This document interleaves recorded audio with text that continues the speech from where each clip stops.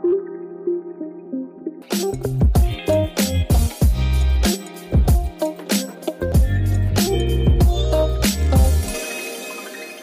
everybody. Welcome back to another episode of Best Regards, Brian. I am super excited today because I have one of my really close friends and buddy from college, Jonathan Wang. Why don't you introduce yourself? Sure, yeah. I'm currently working at Applied Materials as a materials project manager, and I live in Pflugerville, Texas, which is like north of Austin. I recently just got married to my wife, Rebecca, and I have a dog and a cat in our new house that we bought back in 2019. That's awesome. The perfect suburbial life. I can see it now. I'm Yes. literally here now, but that's awesome. And just jumping into it, when did you start owning a pet, and was it your cat or was it your dog first?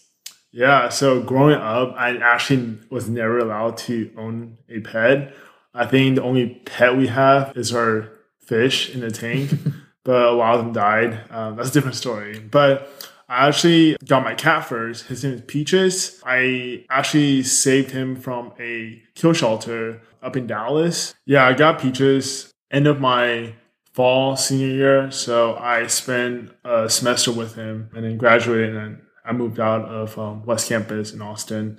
That's awesome. And what's it like, I guess, now owning a cat or like having a pet in college versus like now in the workforce? Like, is that like more responsibility or about the same now that you've had him for a few years now?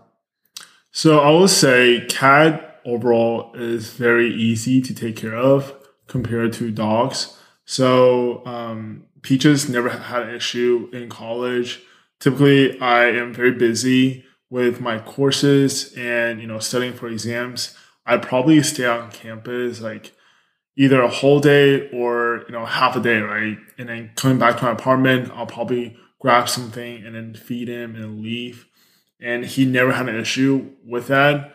And now that I'm having my own place, a lot more room, he get to exercise a lot more in the house since he can go upstairs and downstairs. So that means you didn't have your dog before. So just transitioning, what made you guys really adopt like another pet, specifically a dog versus like another cat, and contrast and compare like the differences between the two? Because to your earlier point, a cat is more chill, but I feel like a dog needs more attention, right? Yeah, 100%. I think for me, it's actually really funny. I was working, just regular work day.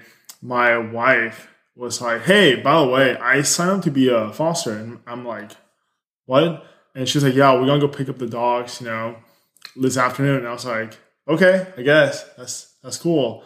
So it was one of those like random days. We decided to foster two dogs who were going to be sent to a kill shelter if, no one wanted to foster them or adopt them at that moment. And for us, it was like we have the time, we have the bandwidth to take care of a pet and, prevent it from being, euthanized. So we wanted to just try and foster and see, where it takes us from there. And we originally fostered two dogs. Their breed are Rat Terrier. So they're a very mid-sized dog, very obedient, very intelligent breed. And one of them actually got adopted. But my dog, her name is Penelope, she never got adopted for like 3 months while we were fostering her. So at the end of the 3 months, we kind of just decided that, hey, like, why not just adopt her? She's cute. She loves us and is a great addition to the family. That's so sweet and such a great like story. And I mean, I just remember hearing about this and was just like so surprised. And I guess for me in college, I was just always focusing on myself and never really thought about getting a pet because I also grew up in an environment where we only had fish and we weren't allowed to have pets. Typical, Asian household. And yeah, I think now that's kind of a topic that's more on my mind these days. Like, especially since 2020, there's just been so much downtime and we work remote now. And I feel like that leads me to ask, like, for those interested in adopting a pet, what kind of advice or tips would you share with them? For me, I think the biggest factor would be knowing your own schedule. I am not a big proponent of someone, if you're out all day, say, you have a full day of work, right? and you want to go out with friends at night, if you can't give your pets the love and attention they deserve, for me, I will be against, people owning a dog. You might want to pivot more towards cat because cat are more low maintenance. Where dogs, you don't want to kennel them all day. I think a good rule of thumb is you don't want them to be by themselves for 8 hours or more. You want to make sure to, at least, walk them, from time to time during the day. You probably just got to do like once a day, morning or maybe at night too. So twice a day. Depends on your schedule. But if you don't have the commitment to owning a dog, I probably would, advise against owning one and go with a cat since they're easier. That makes a lot of sense. And just going off of that, what's that process of adoption look like for a dog versus cat? And is it like the same throughout the different shelters you've interacted with, or can you comment on just that general process? I think for me, it's mostly the same. If they have the pets, the kittens, the puppies, or older dogs, older cats too, right? They're usually the same. They might provide you more shots on their dime versus, have a puppy, they probably got all their shots already, and you will have to take the puppy to the vet yourself to make sure, they are fully healthy on a yearly basis. But the adoption process is usually the same. You just got to pay adoption fees, and you kind of get a manual like how to take care of pets, what are some, basic information that you should know. That makes sense. And for those who already own pets, maybe you can advise on like what kind of mishaps or bumps you might have seen throughout owning a pet, or how can we be more proactive for those that already own pets to make sure that, their health is good, and just general tips for owning pets. I will say one thing that's key is their diet. You want to make sure your pet isn't being overfed. A lot of Americans in general actually overfeed their pets because the instruction on the food bag actually give you a higher amount so you can go through a food bag quicker. Wow. So you can make more money. That's what I've heard. And also my sister-in-law is going to be a vet. So that's what she said, generally you want to give them probably 15% less than what is instructed on the food bag. And I always look at ingredients. I think that's also key. Ingredients, you want to make sure, the first ingredient is always protein. I'm not sure about if you want to put your pet through a vegetarian diet, I'm not sure if that's healthy, but I know, usually when I buy my pets their food, I always look for chicken as the first ingredient or beef, right? Make sure protein is first, and then the second ingredient can be, byproduct of something. But generally, I would say ingredients, you want to make sure the first one is definitely protein. And then for cats and dogs, you can feed them, sometimes your own cooked food so that they can also get some other source of intake, right? For my cat, I feed him wet food at night so I can make sure that he is intaking enough liquids. I know he doesn't really like to drink water, which is, I guess he's just not a thirsty cat. But I make sure he takes enough liquid so that he stays healthy. And then for my dog, I know my wife, every time we buy Costco chicken, we always make sure we buy bone in so that she'll take the bone out and then she'll take the chicken bones and then boil it and add other ingredients like carrots, celery, potatoes, chicken chunks into a bowl and add some rice to that and then mix it up so that Penelope can eat better food, homemade food for a week or so. That kind of changes her diet and makes her not always eating kibbles. Yeah, that's great advice. I actually was thinking about it a lot and how the trend now is obviously humanizing our pets and treating them like our own children. I find it really fascinating to see this because I don't own a pet, obviously. I would assume like for our generation, I would do the same, like treating them like they are our own children. And I think it's such a great test drive too to understand if you can be a great parent. And yeah, that makes a lot of sense to give them real food because a lot of the pet food seems processed and not the most healthy. And so from what it sounds like, so far so good, no hiccups or any kind of errors. That's a sign of a great pet owner. Hope I can one day be like that as well. And just jumping into the next question, I think everyone's pretty curious, but at least from my end, I just think it's so impressive for these puppies and even kittens to a certain extent to be trained. What is that process like? And I bet it's difficult, but how do you successfully train your puppy or kitten to do what you want, like peeing outside, like not making a mess? Like how do you do that?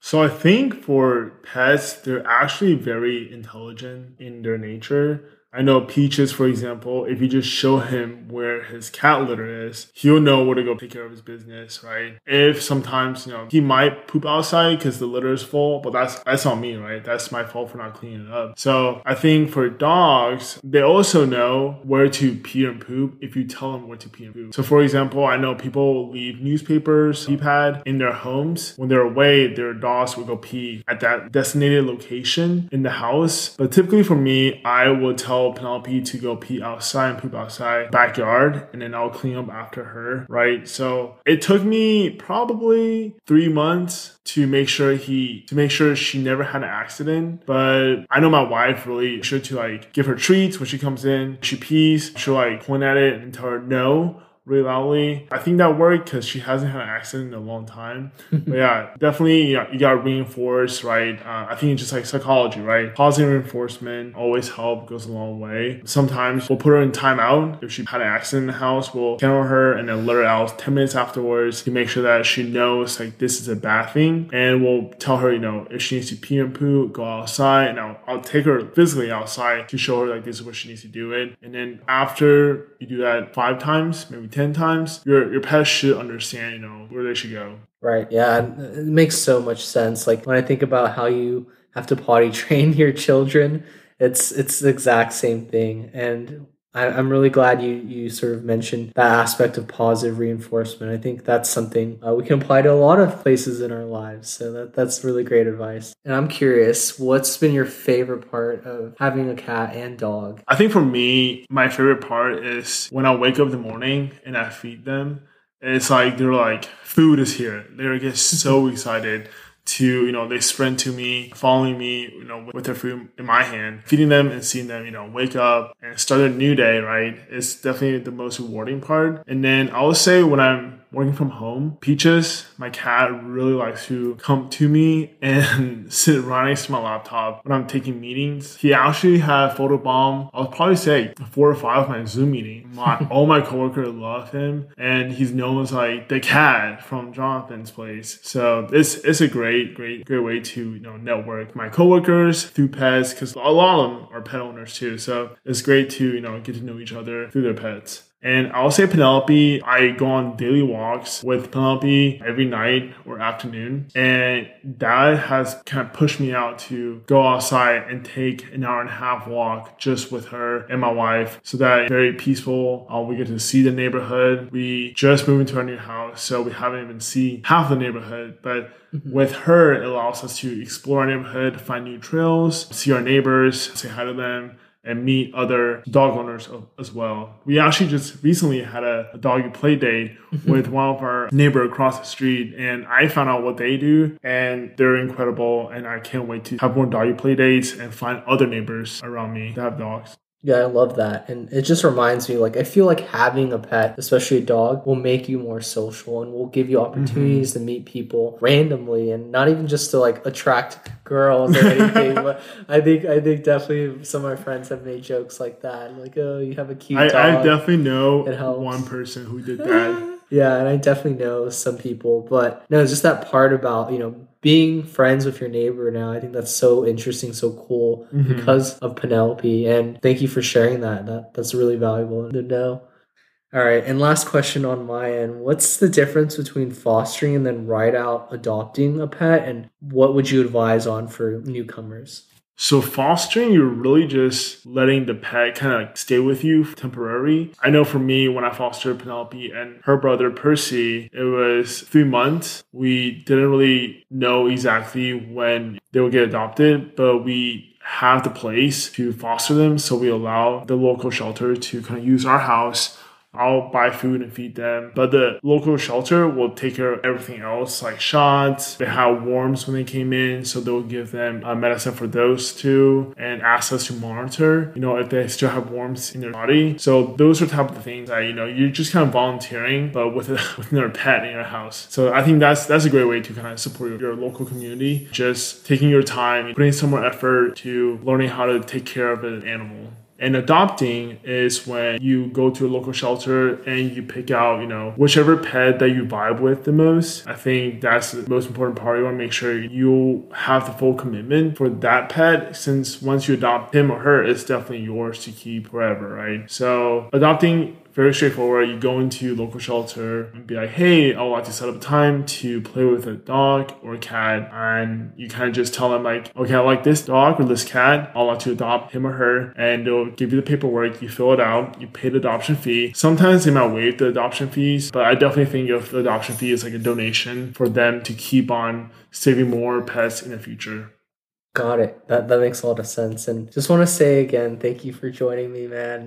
I know this episode is going to be recorded pretty last minute and released by the time you guys hear this on Monday. It's Sunday at almost 9 p.m. But really appreciate you for joining, Jonathan. And yeah, hope you'll be back in another episode in the future. Yes, for sure. Thanks for having me. Signing off now. Best regards, Brian. And Jonathan.